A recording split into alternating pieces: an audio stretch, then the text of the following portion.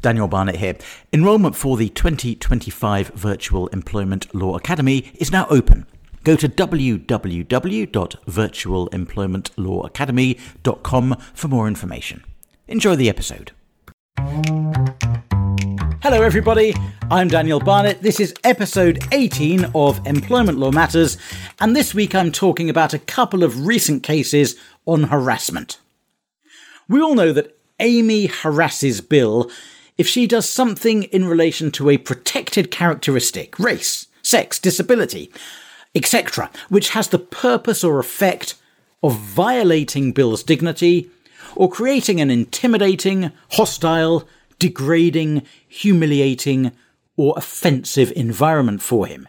And if Amy harasses Bill during the course of employment, then the employer will be vicariously liable for her conduct unless it can show it took all reasonable steps to prevent it.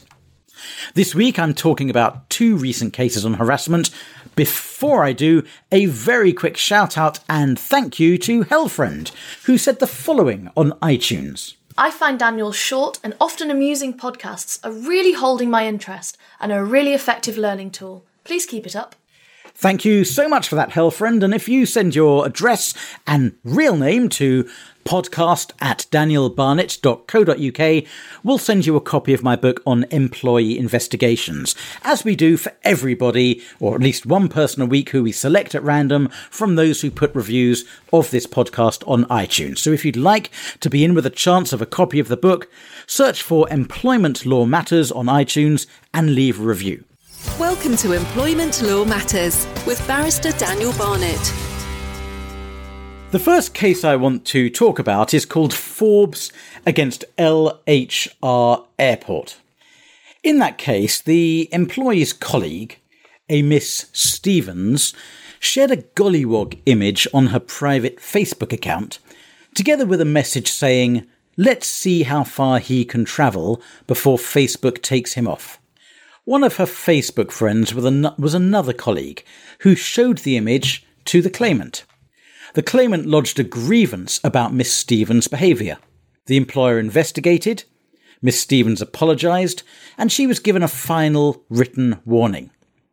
But when she was later moved to work with the claimant, he went off sick and he lodged a harassment claim. The Employment Tribunal found that Miss Stevens' actions were not done in the course of employment. She wasn't at work when she posted the image. It wasn't done on a work computer. It was posted in a private group, not including the employee, and she didn't mention any colleagues or her employer. The Employment Appeal Tribunal agreed. Now, they noted that the middle employee, the one who showed the image to the claimant, his action of showing the employee the image could have been done in the course of employment, and that could have amounted to harassment. But the employee's case was based solely on Miss Stevens posting the image, not on the intermediary's actions. The Employment Appeal Tribunal said that sharing an image on Facebook might be in the course of employment, where the Facebook page is used mainly for work purposes, but that wasn't the case here. The fact the employer had dealt with the grievance and imposed a written warning didn't necessarily mean the act was done in the course of employment either. Depending on policies, employers often take action for conduct which takes place outside work. Now, we know the line between work and home has become much more blurred since the introduction of technology which allows employees to work online at home. Matters are complicated by social media, where work colleagues are friends online, if nowhere else. The EAT was careful not to give general guidance on these sorts of cases, because it said these cases are very dependent on their individual facts. But, as a rule of thumb, the bigger the crossover between work colleagues and social media friends, the more likely it is that online conduct might be dragged into the work sphere and implicate the employer. A comprehensive social media policy is essential, together with examples of inappropriate conduct outside of work. The second case I want to examine is called Page and NHS Trust Development Authority.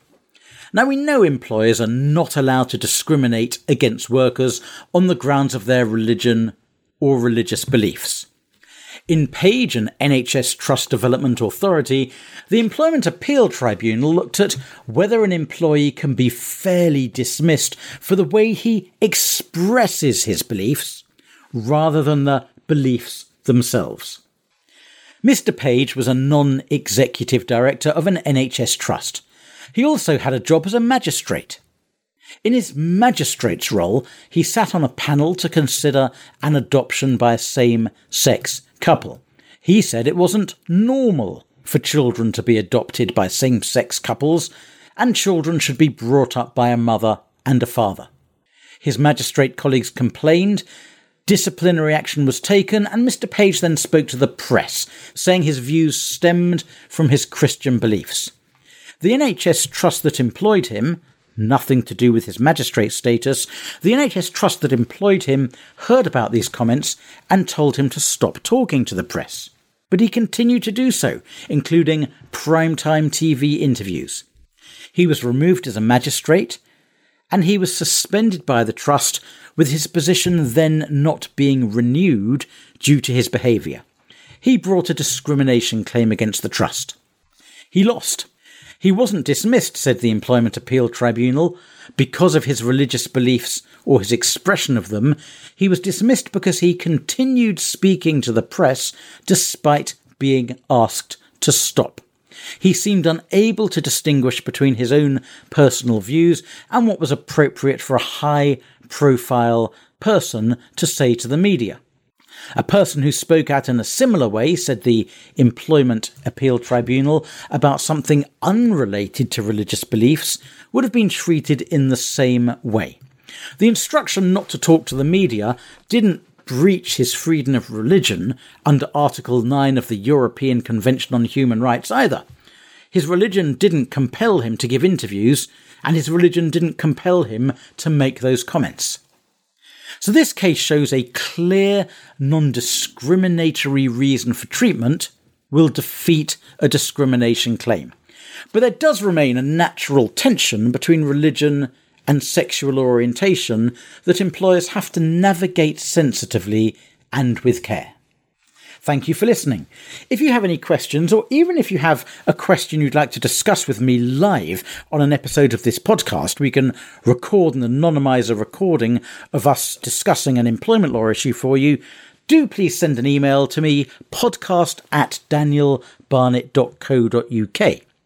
And if you want to subscribe, please do. These episodes come out every single Tuesday. Next week's episode is on giving notice, and you can subscribe either by searching in your regular podcast programme for Employment Law Matters, or by going to danielbarnett.co.uk/podcast and clicking on the link for your podcast service. Thank you for listening. Have a great week, and goodbye. Any information on this podcast is for general guidance only. Always seek legal advice. Please see full terms at www.danielbarnett.co.uk/podcast terms.